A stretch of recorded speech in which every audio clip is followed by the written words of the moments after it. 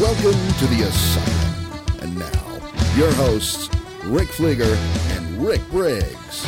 That's right, we are Fleeger and Briggs. Welcome back one more time into the Asylum. And ladies and gentlemen, you are now about to witness the 300th episode of the Asylum Sports Show. Woo! I know, calm down. But no, welcome in. We are Fleeger and Briggs right here on the Arena Sports Network, arenasportsnet.com, and we are pleased that you're listening to us, be it at work or whatever you're doing, and hope we can make the time go a little faster. We've got a few things to start to cover, Rick. We've the new game that's sweeping the nation. Oh yes, Pick your poison, baby. Still don't have any effects for it yet. We're working on it. We're efforting. As I've been globe-trotting, Rick, I haven't had time to get it done.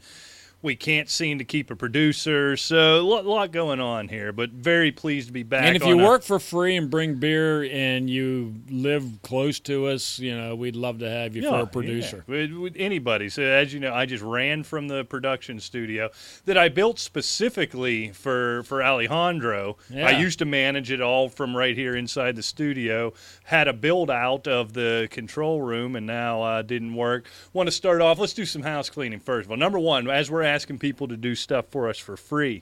If you've ever wanted to, if you're a listener and you've got I don't even care if it's a good radio voice, a reasonable voice, we need somebody to do some voiceovers for us. I want to do some new production. I want to do a new introduction. I want to make it as we go, Rick, 4 new shows, 5 shows a week on the Arena Sports Network here in the very, very near future. I guess I could have given that announcement a little more fanfare, but that's what it is. You're going to have 4 new episodes of the Asylum each and every week. Well, we will push it when it becomes official, for sure. Right. But so I want to do some new production for that, maybe new intro music, all kinds of new stuff. But it sounds cheesy when we do the voice work. So really, if you can speak the English language reasonably, which I think that's a category we fall into, right? Yeah, we're reasonable. And you don't sound like Pee Wee Herman, and you want to have your voice heard 5 times a week on the Arena Sports Network, on Blog Talk Radio, on AsylumFantasySports.com, everywhere it's at. If you want to be part of that, we'll give you credit. Let us know. We'll send you over a script. If you have a decent voice and the ability to record, let us know. AsylumFootball@gmail.com, @AsylumFootball on Twitter. You look reticent to this, Rick. Well, no, I mean, if you're going to record, just don't have the kids running around, the dogs chewing on your ankle. And it's not enough to yell into your eye. Going to the bathroom and, all that kind of stuff. It's not enough to yell into your iPhone. You know, a modicum of professionalism. It doesn't have to be real professional, but something that sounds good that I can cut into some production. Let us know, AsylumFootball@gmail.com. Or if you happen to have your own show, which we probably ought to just talk to people we do, because we've done voiceovers for other shows. And if you want to do a trade or something, we'll do something like that. So let us know, @AsylumFootball on Twitter. With that, probably time to make the announcement here, Rick, that we will not be doing the Inside Slant this season. Decide if we're going to go a full 5 days a week on the Arena Sports Net, probably time to eliminate that one. So I just want to throw that out there for the 4 of you that listen to that show. Yeah, we don't want to be doing the slant on top of everything else, and we're going to take Sundays off. Right. Yeah. Even God took the 7th day off, and by God, we're going to do the same. So unless there's some major clamoring, it goes viral for us to do it on Sundays, which I'm not thinking is going to happen. But 4 new shows a week coming on the Arena Sports Network, so you'll get your Fleeger and Briggs fix there. Hopefully the sound quality is a little better this week. This episode, I know last episode earlier in the week, we had some struggles figuring some things out as we're trying to manage a control room and the studio at the same time. So I think we fixed all that. That's the house cleaning stuff, Rick. Again, you mentioned 300th episode. Now, we've probably done way more episodes than that. I don't think the slant counts in that. Right. All that stuff we did for the Fantasy Sports Network, for the Armed Forces Network, all the different networks we've been on. But 300 brand new golden shows posted on that website, and they are all available still on asylumfantasysports.com. Go out, check out those first few, and if you think we're bad now, you'll see, by God, just how far we've come. That's right. We have improved, and that's our goal. Yeah, that just slight improvement year over year. At this point, Rick, in 2035, we're going to be a legitimate operation here at the Asylum. That's right. All right, let's get into it. A few headlines. We are going to play Pick Your Poison later on. Just a hodgepodge of whatever's going on really in the doldrums in June. Unless you're some psychopath baseball fan, there is just nothing going on. So thank you, Derek Carr and the Oakland Raiders, for signing that massive contract. 5 years, $125 million. $40 million fully guaranteed. A big deal, and I'll tell you what, I think the kid's worth every penny, Rick.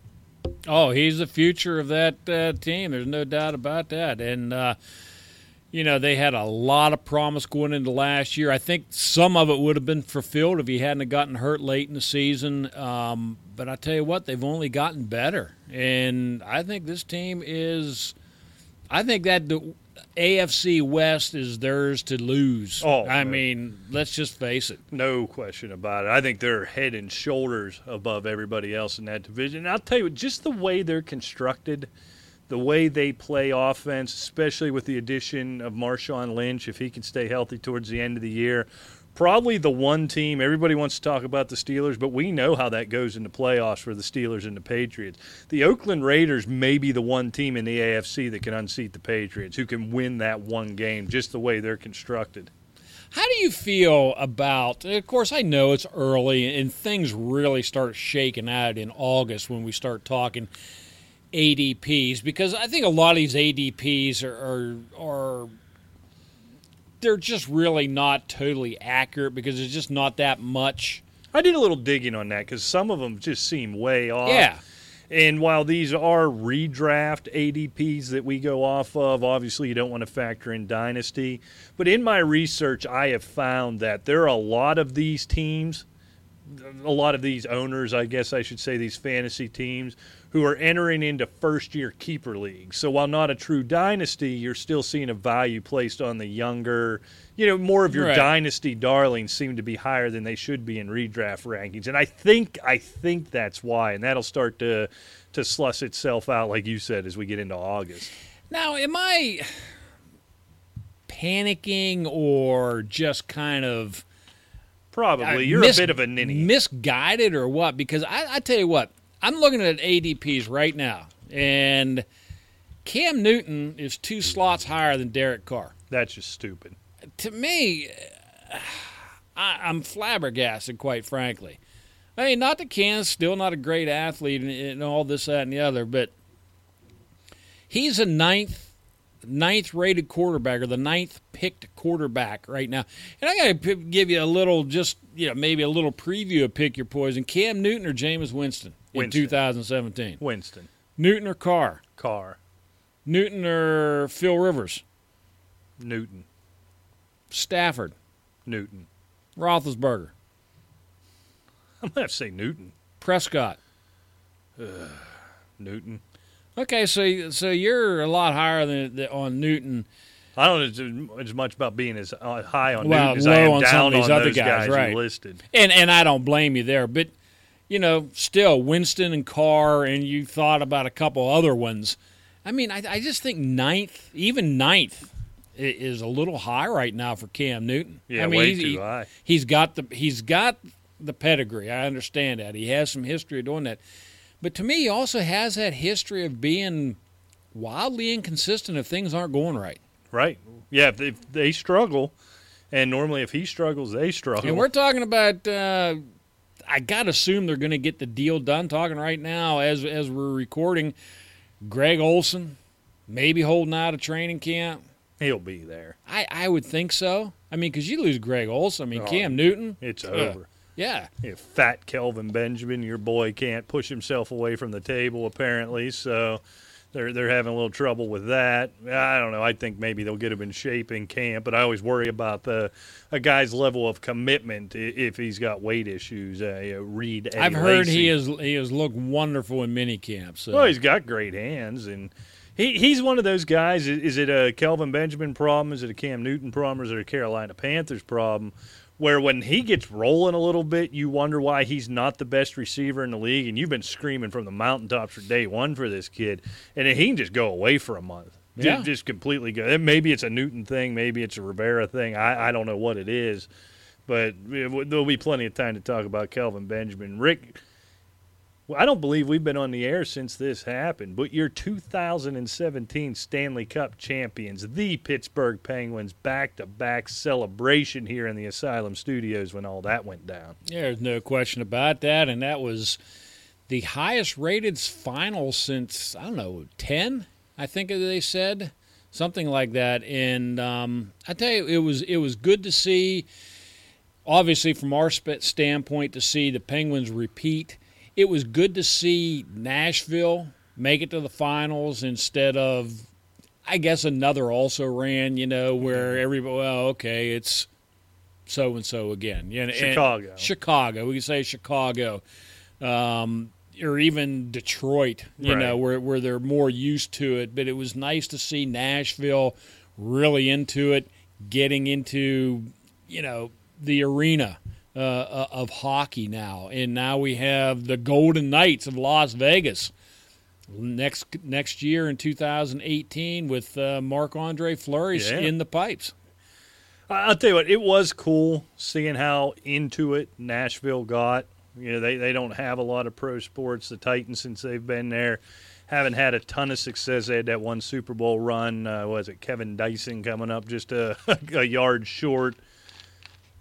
It probably wouldn't have bothered me so much if I wasn't a Penguin fan, but they were a passionate group, but they knew nothing about hockey. I mean, nothing. Well, and it got to the point where I almost couldn't take it anymore. I had to stay off the tweeters, and even during the game, the stuff they would boo, and there was plenty of reasons to boo, but, just nothing about that. A guy trips over the blue line, nobody within 15 feet of him in any direction, and they're throwing catfish in their shoes and their teeth onto the floor. They're so incensed that they didn't put Nashville on a 5-on-2 advantage. True, but I mean that comes with the nostalgia of not having a history, right. And it was it's cool. The it fervor, really was, and it's good to see. I mean, I was glad. I was a little bit nervous in those playoffs after They should have lost because they should have been down 2-0 heading to Nashville, so that should have been 3-0. Well, even 1-1, right. and it certainly could have been 3-1 real easy, but it was not to be, and Pittsburgh repeated. And a friend of the Asylum's country singer songwriter Johnny Reed Foley. He just happened to he hopped on that bandwagon. Post a new picture of himself on Twitter. I know it wasn't a Predators hat, but it was a Nashville sign. Nash hat they wear. Yeah, exactly. It's a pretty cool hat. Actually. It really is. And so I put forth the proposition that we'll get him a Penguins hat if he takes a new picture. And he said it's a deal, and it should have arrived today. So, Johnny, if you're listening, your hat's there. All right. So, and was he going to take a picture in it and put it up on Twitter, give your boys some dap? Well, he said it was a deal, and I don't think he's going back on his word. What do you think? Well, maybe we should send him, Rick. If you look over into the production studio over there, I've got the 3 most recent championship hats sitting on the console in there. So maybe if he'd prefer one of those, I've got a couple of each. Yeah, it's up to him. I mean, start with what you have, but if you're ready to step up. Yeah. We got 5 cups. I didn't know which one to send. Well, so there's so many. There's so many. You got to keep it general because you Right. don't know which team he's going to be a fan of. Although, I don't know, sadly, he probably wasn't alive for the first 2. Actually, I'm relatively certain he wasn't. That's a good point. You're right. Unfortunately, I was, and you were still picking your nose. I was a teenager then. Yeah. I was an idiot, but I was an idiot kid. Picking your nose. Yeah, probably, amongst other things. All right, Rick, I'm going to throw it out to you. I'm going to lean back and give you as much time as you need. I know you've been chomping at the bit for this.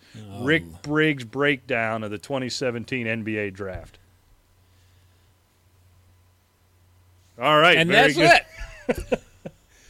I found myself weirdly getting into this one. I think it was just that idiot ball, LeVar Ball. Well, that's making all that the only noise. thing anybody would really. Well, I mean, you're real fans. They were paying attention, obviously, to their team and so forth. But the people that really aren't into it, we talked about this. Care. Go back because it's still going to be Golden State and Cleveland and maybe Boston making a little bit of noise. Yeah, if they can get Hayward, Boston could give Cleveland a run. I think San Antonio's about done with their run. Yeah, unless they can. There's rumors they're going to bring in Chris Paul, which may draw somebody else. True. But probably, if you give Pop 2 stars, he might be able to do it better than the other teams with 3. But that's what I wanted to ask you, and this is really why I brought it up. There was 2 points. If you listened to last episode, if you haven't, go back and check it out at asylumfantasysports.com. In a football context, we talked about the drafting younger players and drafting for measurables, drafting for more than the ability to play. And, the death of the upperclassmen, if you don't come out after your freshman year, they don't want to talk to you. The National Player of the Year, Frank Mason from Kansas, Rick, right. Senior point guard, 34 overall to the Kings. Sindarius Thornwell, he was the SEC Player of the Year for South Carolina, in my opinion, should have been the Player of the Year and best player I'd seen in a long time, and took that average middling SEC team to a Final Four. All he did for a season, Rick, in a major Power 5 conference was average 21, 7, 3, and 3. I mean, those are pretty good numbers. He goes 48, I believe it was, 12 from the bottom to the Clippers. So if you can play basketball now, they don't want any part of you. Yeah. They want the young, long, athletic freshman. So we won't sit here and break all that down. What I did want to ask you mentioned your Golden State, your Cleveland.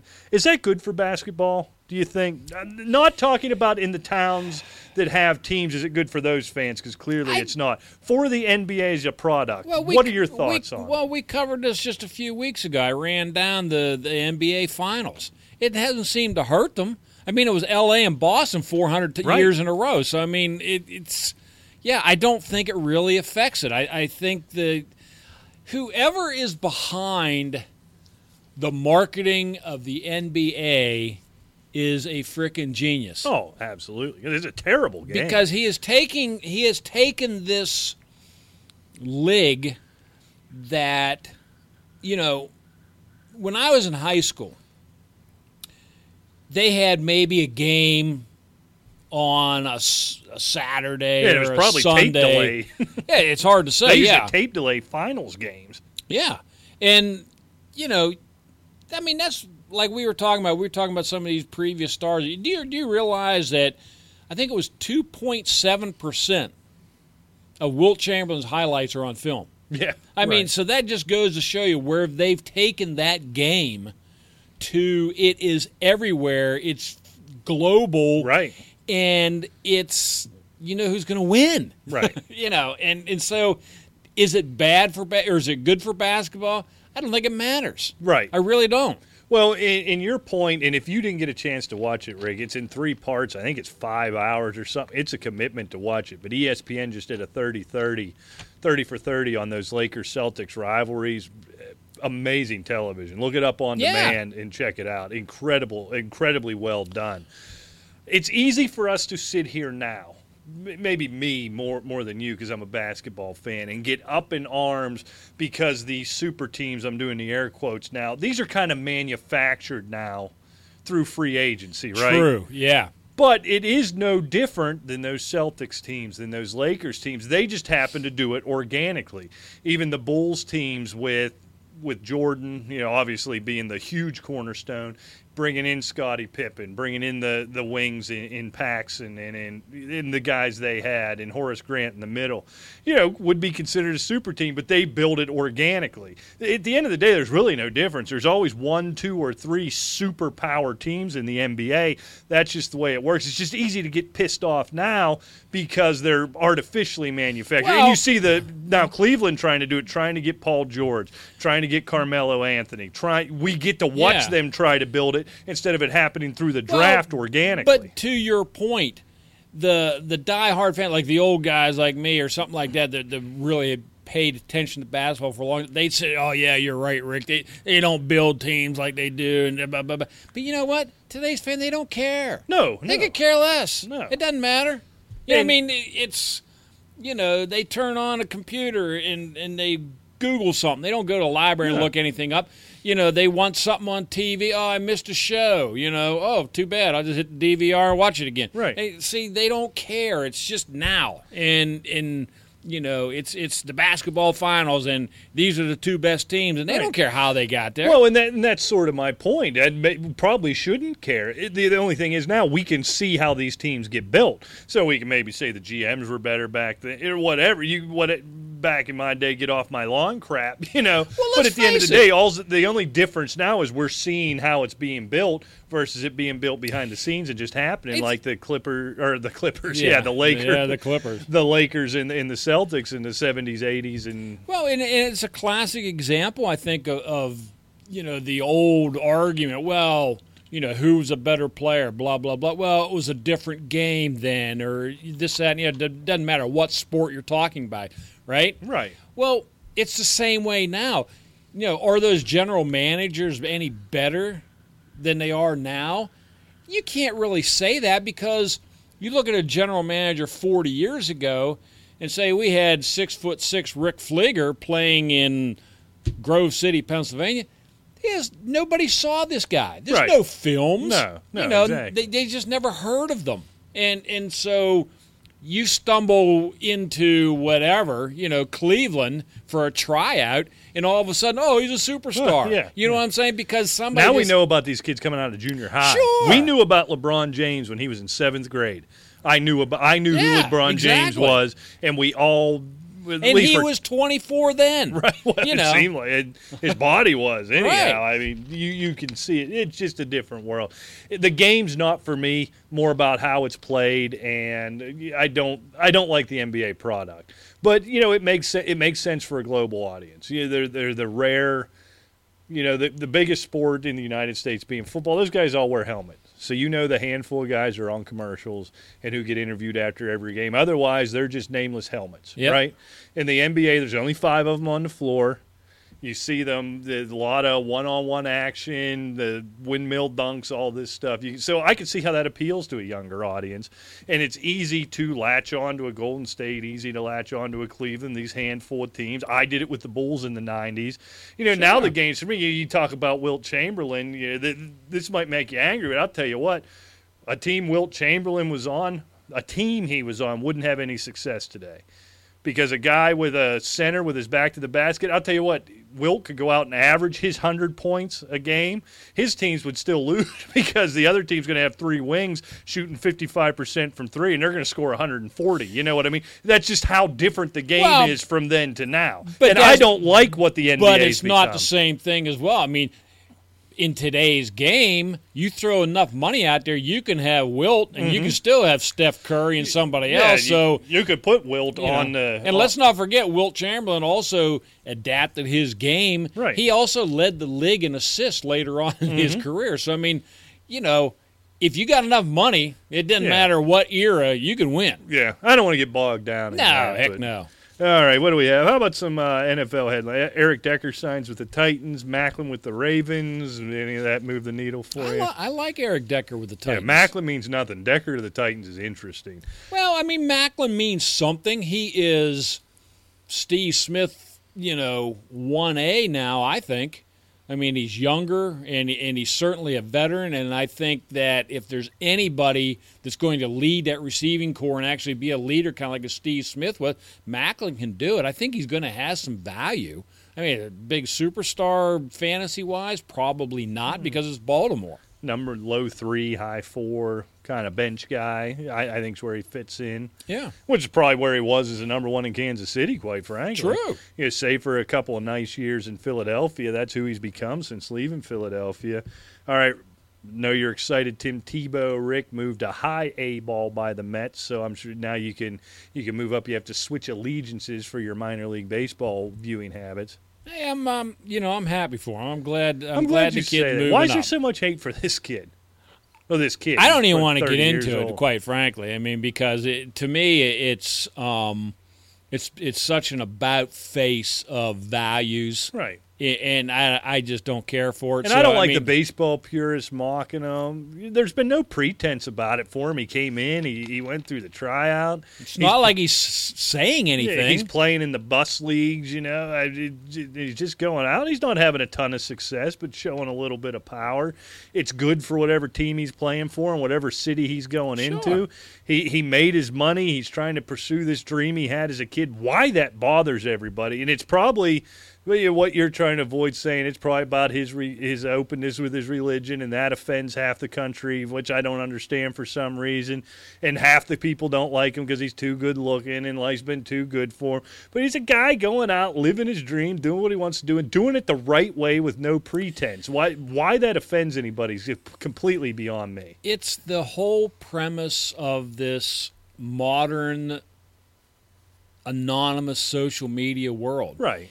And it's practiced to tear people down. True. Yeah, you're right. I mean, that's what it is. It's not, hooray, great, good luck. It's whatever. Oh, yeah, you went 1 for 5 today. Boy, you're a big superstar. Ha ha. Well, you do better than pal. Exactly. No, nobody invited you. Exactly. And every year, every Major League Baseball team has one of these open tryouts. Yeah. And nobody ever moves on. And does the fact that he is Tim Tebow and he can actually sell out a Class A stadium whereas nobody else on the planet can affect that he got that chance? Yes. Yes, it did. Sure. But every job every one of us has ever had, more than likely, as you move on through life, has been through, for some reason, knowing the right person or having the right connection. Right. So he used that connection. He's going out. He's doing it right. He's making these teams money. I don't get it. We could do a full hour on that, and I don't want to do it. I agree with you 100%. I do. All right. Let's turn it to a little lighter note, Rick. All right. Come across a little story here. I always wonder these websites that you peruse. Okay. You know what a herbivore is, right? That's the plant animals, right? Right. It's all right. They eat plants, right? Yeah, that's the fact. Okay. And white-tailed deer are what? Herbivores. And delicious. Right, yes, and they are. But a deer has been spotted eating human remains for the first time. Well, that's no good. Did he kill the human, or did he just come upon it? Listen now. The animals are typically herbivores, although they will occasionally eat meat and chew on bones. Scientists believe this is the first recorded incident of a deer eating a human. The incident was captured by a motion-sensitive camera at a, quote, body farm. A 26... What? What's a body farm? If you be quiet, I'll tell you. A 26-acre facility in San Marcos, Texas, where human cadavers are left in the elements in order to study the process of decay and composition. So they just fling bodies out in the weeds to see what would happen? Apparently. Where do they get the bodies? I guess there's probably plenty of them laying around. They don't know who they are. Is it like hobos or something? I guess. I don't know. That's horrific. I didn't know such a thing existed. I didn't either. First I was a little concerned about deer eating people, but I'm more concerned that they're just flinging carcasses out. That's unbelievable to me. I mean, let's just cut through the chase. They're throwing them out to watch them rot. And measure the what do you major in rot. college that leads you down that road? To know. whom is the guidance counselor recommending that to? I don't know. Are there a bunch of these? I have a lot of questions here. We need to research that. Well, it's kind of like the dead body that we talked about 5 years ago that was in a house for 3 years. Yeah. Or Ethel. Yeah, Ethel or whatever it was. But yeah, we might have to research that. All Good right. Lord. Can you tell me? Not likely, but I'll try. There are only 3 mammals. Okay. That go through menopause. Ooh, it's a gross word. I think can we ban that word on the show? I'm telling you, there's only 3, and of course humans are one of them. Yeah, so that's one. I don't know. How would I know this? This is so gross. That word skeeves me out. This is an opportunity for everyone to learn. Why does anyone need to know that? Humpback whales and elephants. That's horrific. Okay, One more. Oh, God. It's not about Okay, female innards. In an acre of like a green area, and I'm going to say a green area is probably like a field or a yard, woods, bushes, that kind of thing, not like a building or whatever. So how many dead bodies can they stack in Well, there, it depends where you're at, I guess, there. But on average, in 1 acre of a green area, All right. how many spiders are there? Oh, there's got to be millions on top of millions. No, spiders, not bugs, spiders.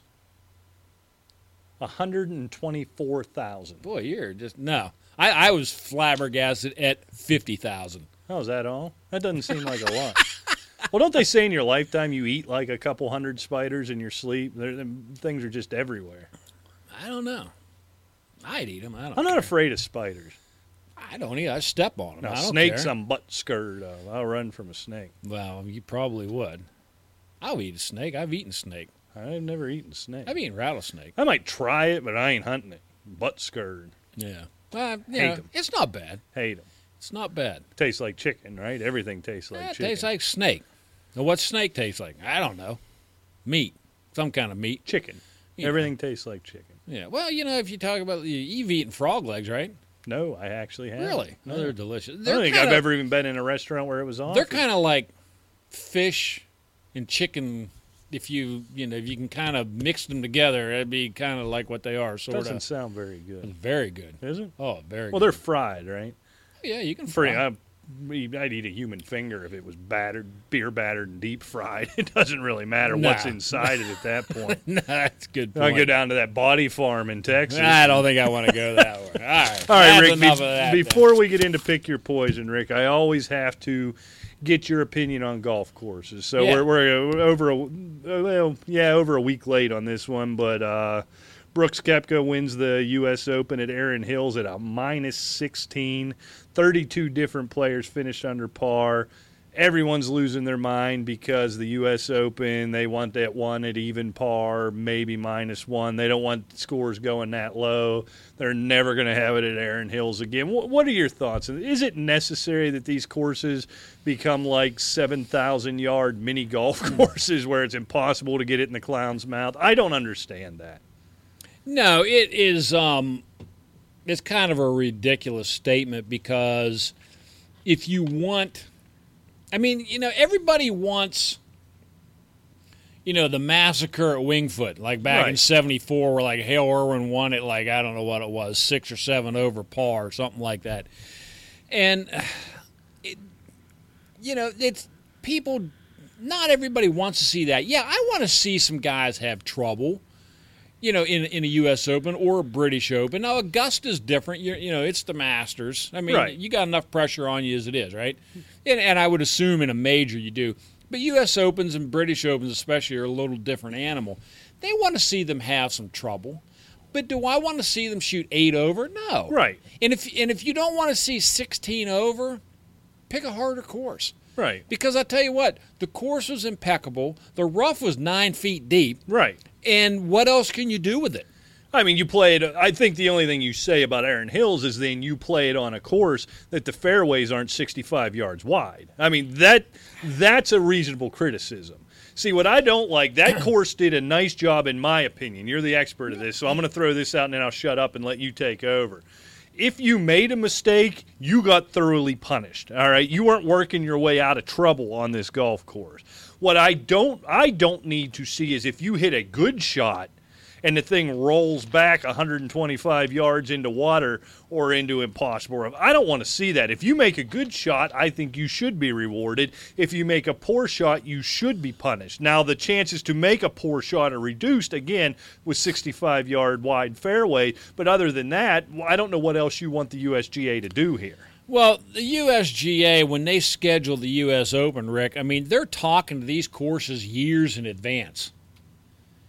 If they didn't want the fairways that wide, why didn't they just tell the guy? Yeah, grow it out. It's easy to narrow fairways. Just don't mow it for a while. Right. Okay? We're going to use the first rough cut 20 yards in, and we'll grow the rest to rough height. So that's hogwash. The USGA, maybe the USGA was happy, But as far as if the fans, like you say, I don't want to see as wide of fairways, well, okay, that's a decision I'm just saying they made. that's a reasonable argument. I don't care. That's true. I understand that. We did that at the courses that we had. We would mow our fairways narrower. But, I mean, it wasn't that difficult of a golf course. Right. We did have some years where we grew rough that was ridiculous, kind of like Erin Hills. And I got away from it, and probably, to detriment to my career. But I had to be there 52 weeks out of the year. Right. And to mow that stuff down, we were a private country club, but we were open 365 days a year. And I've got members that shoot 95 coming out that can't find their ball in the rough the next day. Right. And then I started hearing it, So, yeah, I mean, number one, the superintendent's in a tough spot when it comes to that kind of thing because this guy, that Erin Hill's got members to deal with, I'm sure. I think it's a public course, which I think makes it even more difficult. Exactly. Because I'm sure it's a public course. I'm making a number up here, but I'll bet you it's a public course that charges like Pebble Beach does. You can go play Pebble Beach if you got $2,500 laying around you don't have anything else to do with. So you make this thing so ignorant that the best players in the world are shooting 8 over. What's the average guy? Are you really, to say you played on a U.S. Open course, are you going to fly up there, drop a few $1,000s on greens fees to shoot 140? And quite frankly, the course itself, they were 16 under par. What else you can do to that golf course other than what you said, make the fairways almost impossible to hit? There's nothing they could have done. No. The rough was brutal. If you got in there, you were dead. And really, I mean, let's face it. And I mean, of course, they were in Wisconsin. It was not a lot of – it was out in the open. It seemed like not a whole lot of woods really to plow into. But that being said, 2-foot rough makes up for woods. There's not a whole lot you can do to that thing. Right. I mean, they made it 7,700 yards long. That just means nothing That's these days. 7,000 yards of 25 years ago. Right. Basically. Yeah, it means nothing. No, it you really have three doesn't. 600-yard par fives, and if they stay out of trouble, everyone was on the green in 3. Everyone was. Yeah. Oh, no. And the greens were tough. If you could get it, in there with a perfect shot. Unlike some of these courses, that's what they want. They want you to hit it with backspin 4 feet above the hole and have it spin back 25 yards back into the fairway. That's not the kind of golf I want to watch. It really isn't. Greens should be in a condition, and I've never gone for these pool table speeds where, I mean, really, speed's not that big of a deal. Right. I mean, if you're 6 foot away, you tap it, it gets there. Yeah. But, and I don't really like them slow either, so don't get me wrong there. But I think a green's condition, if you hit a shot from a fairway properly, even if you push a little bit and it's on the right of the green or whatever, it hits the green, it stops. Right. If you're in the rough, you have to adjust your shot because, because the rough will take the spin off of a ball. So if it hits, you're gonna have to allow for a bounce. Yeah, because it's not just coming out hot. Exactly, and that's what a green should be. They shouldn't be mushy where it just stops no matter what, and they shouldn't be like bricks where you can't hold it from a fairway. Yeah, it's not that hard. I mean, yes, it's an extremely difficult job, but if the weather's good, which it was, those greens were fine. This isn't even probably a conversation, really. Yeah. I mean, those greens were fine. I just don't see what the big to-do is anymore. I don't know what they want.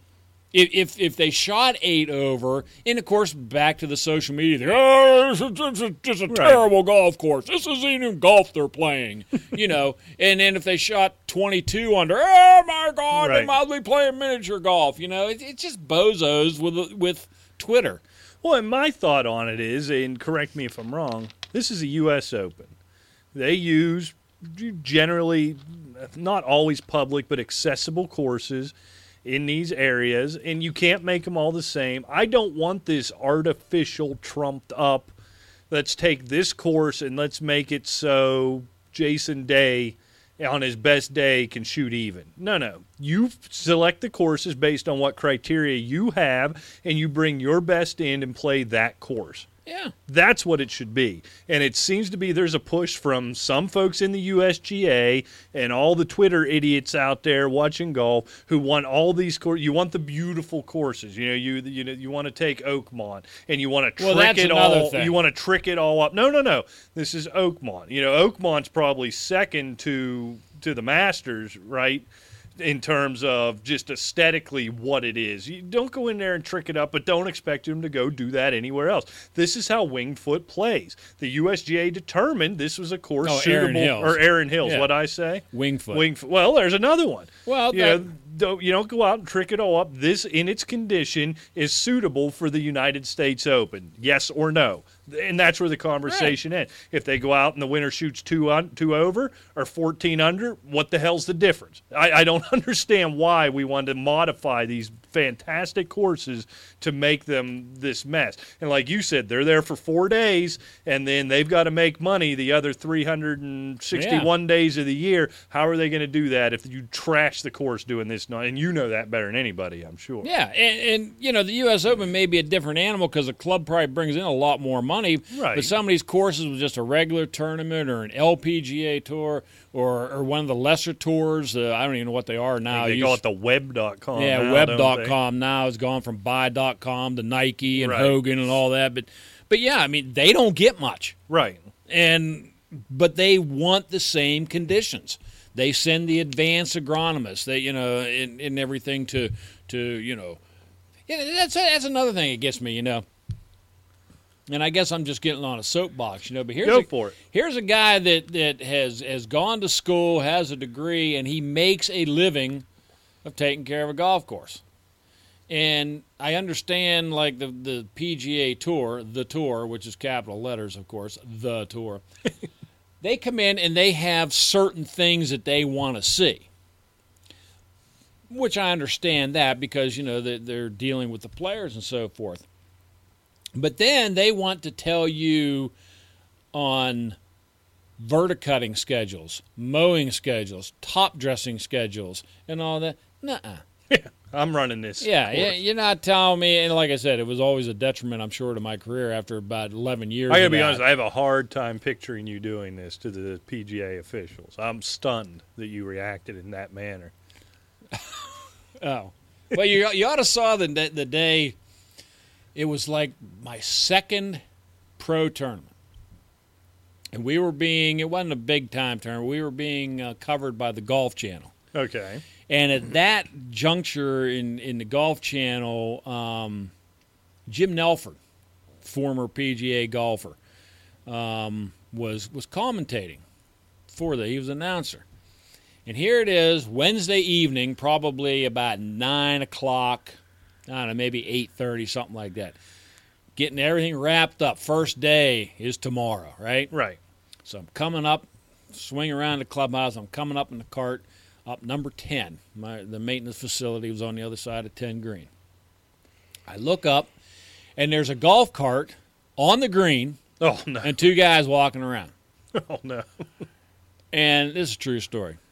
And so I come flying up there. I was much younger. I was younger than you are now.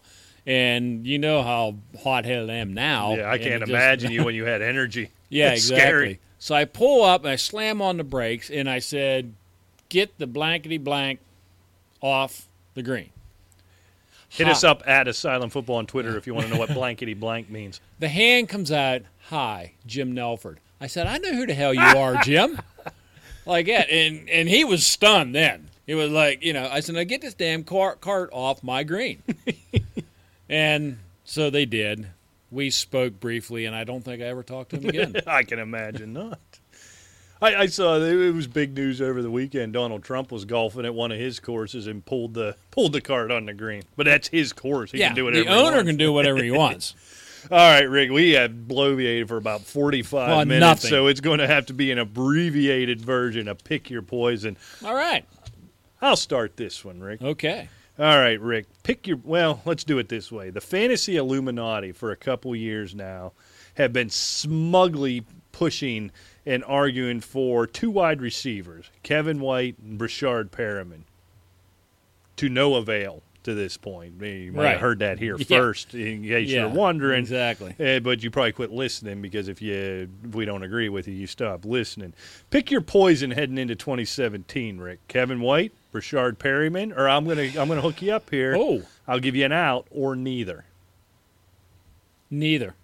I'm with you. Oh, 100%. If I had to pick, I would probably take White. But given this point right now, 2017, I don't want either one. Yeah, Perryman, look at context clues, right, with Rashard Perryman. I believe he's entering his third year, Rick. Do I have that right? I think there was an injury year. It's mainly an injury year. And now heading into this season, you lose Steve Smith. He goes away. He retires. You look at the lack of talent the Ravens have offensively. Any wide receiver who became available, any wide receiver was instantly linked to the Ravens. There's no true belief amongst NFL scouts, NFL executives, and the Baltimore Ravens for that matter, that Rashard Perryman can be that number one guy. Kevin White, look, he's a little younger. He's had these injury-plagued issues. I think he's the more talented, probably a little more room to work there, and probably hard to believe that I'm saying this, a better offensive situation there in Chicago. But you've got Cameron Meredith. You bring in Wright. I don't know where he fits in there. I don't know if the kid can stay healthy. I'm with you, neither. So in order for me, it's neither White and Perryman, and I think there's a big gap between White and Perryman. So if you want to unfollow us, GFY, whatever you want to do, fine. Good for you. Your boy is out on Rashard Perryman. Okay, I am too. All right, Rick.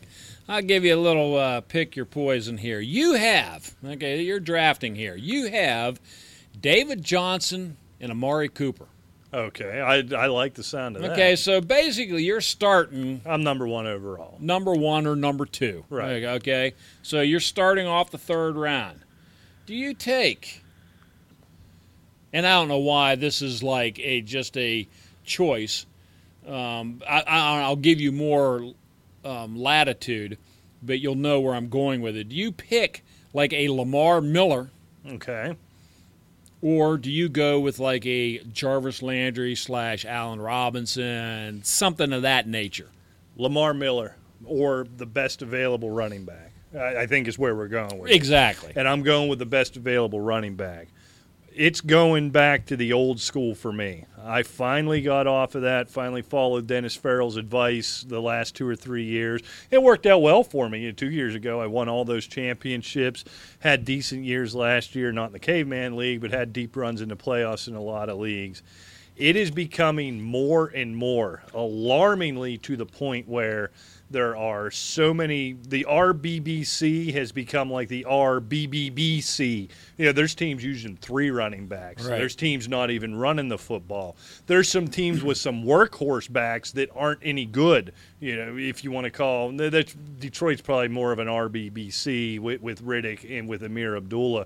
But there are teams with huge question marks with rookies coming in. Read Joe Mixon in Cincinnati. I think the kid's going to be good. But we know Jeremy Hill's been a disappointment. Gio Bernard coming off the ACL. Bring Mixon in. There are so many question marks. If that's where the benefit of being at the top of that draft is going to be, you get your David Johnson / Le'Veon Bell / Zeke Elliott. You get a stud wide receiver, and you get the very end of those reasonable running backs. Even though the value, not the value, the scoring ability is going to be better in the wide receivers at that point. I'm going to take the value in a running back, get those top 2. I can load up on receivers from rounds 4 to 8, somewhere in there, and keep myself afloat. If you pass there at the top of that third round, there ain't going to be another running back. You're going to be fishing that waiver wire looking for, Maurice Jones-Drew in his rookie. You're looking for that guy later and hoping you hit it. It's going to be a struggle. Yeah, I agree 100%. I mean, that was just getting back to kind of like the no running back theory. I think you're sadly mistaken to do that because it worked for a while. Now it's done. It's right. just done. And if you look at that second tier of wide receivers, for me, there's a significant drop-off that didn't exist. There's been your top tier and your second tier that have separated themselves. There's a significant drop-off. And you know how much I like Jarvis Landry. But these are the guys you're getting into there. These aren't lock them up, feeling good kind of guys. So if I'm in that position where in the third round, there's really, even early in the third round, there isn't a guy you're just pounding the table saying, there's my guy, plug him in, never think about it again. If I'm already having questions in the beginning of the third round, which seems to be happening this year in a redraft format, I'm going to err on the side of the running back. I'm going to err on the side of the guy who's going to get the rock because there's so few of those guys out there right now. Yeah, I agree. All right, Rick, pick your poison amongst these wide receivers coming off of injury-plagued seasons. You can just tell me which one you want, or you can put them in order, whatever you want to do. Pick your poison, Rick. Sammy Watkins, Keenan Allen, Alshon Jeffrey, Dez Bryant. Dez Bryant, I want. Yeah. Keenan Allen, I would certainly like to have on my team, but I don't think I'm willing to pay the price that he's going to go. I mean, you can't say, I don't want him. Yeah, I'd love to have him, but for the right price. Who were the other two? Sammy Watkins and Alshon Jeffrey. Alshon Jeffrey, I'll take. And I like Carson Wentz. I like that fit in Philadelphia. I really do too. And you know what? I don't really mind Wentz. I think he's really going to be a quick, I don't know, say maturer, but improver. Mm-hmm. Is my thing. And who was the other one? I forget again. Sammy Watkins. Oh, Sammy Watkins. I love Sammy Watkins, but again, he's probably even more so than Keenan Allen. I'm not willing to pay the price on him. Yeah. You just don't seem to get what you pay for with him. Yeah. And I like to see it happen before I had to gamble too much to get him. Right. Yeah, for me, this is clear and away number one's Dez Bryant. And really, I only put him on this list because there didn't seem to be early on the chemistry between he and Dak Prescott. It took a while. They started to find it, I think, towards the end of the year. He was nicked up when he came back. They just didn't seem to be there. There were weeks where he just really dropped off. But I think he's far and away number one. For me, far and away at the end is Sammy Watkins. I don't trust the guy. I like Alshon Jeffrey's fit in Philadelphia, and I like what Wentz is doing. I think he's the clear two.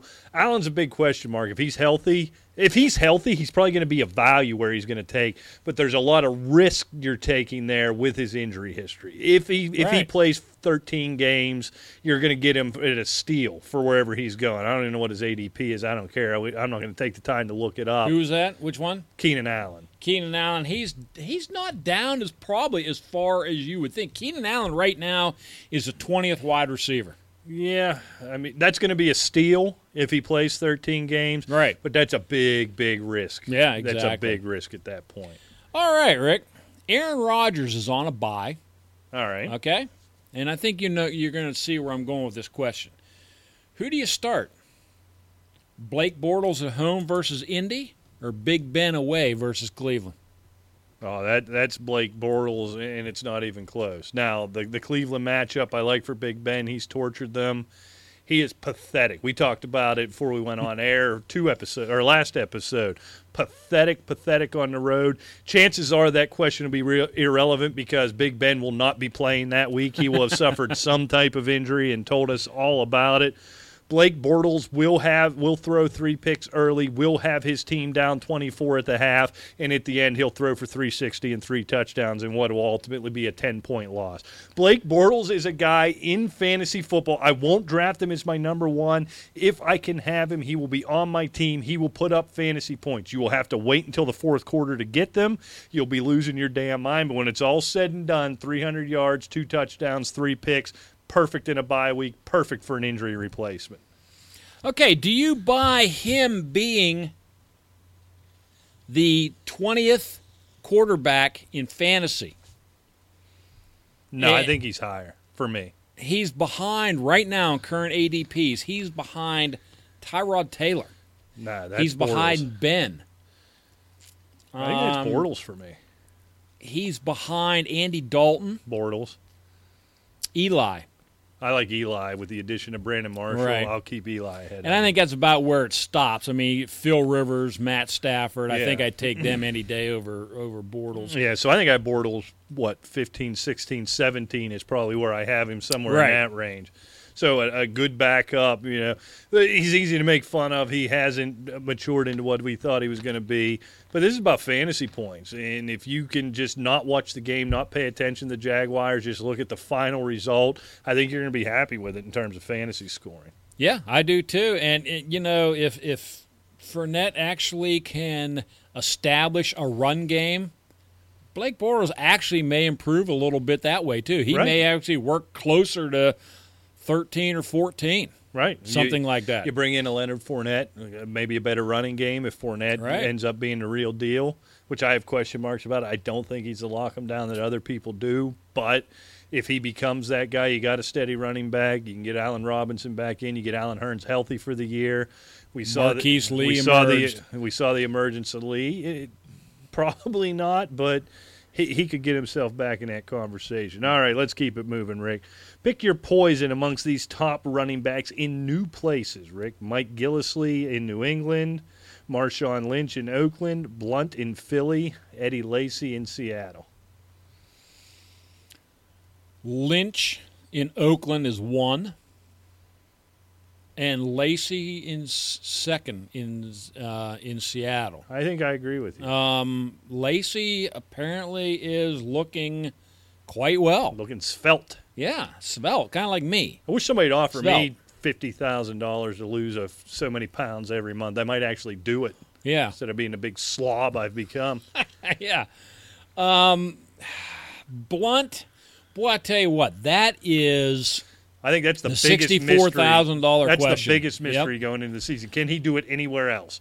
Because it failed in Pittsburgh, it failed in Tampa. Can he do it somewhere else? Exactly. Has he matured beyond needing Bill Belichick kicking him in the hind end to keep it moving? And who was the other one? Gillislee. Why is everybody losing their mind over Gillislee? I don't know. Why? I don't know. You still have James White. You still have Deion Lewis. And nobody runs the ball consistently. You're going to have games where everybody's going to say, oh, it's Gillislee, and then the next game he'll have 20 yards. Sometime before Halloween, Gillislee will have 4 touchdowns in a game, right? Right. And then sometime before Thanksgiving, he'll go a three-game stretch where he has 20 total touches. I mean, this is New England. Why?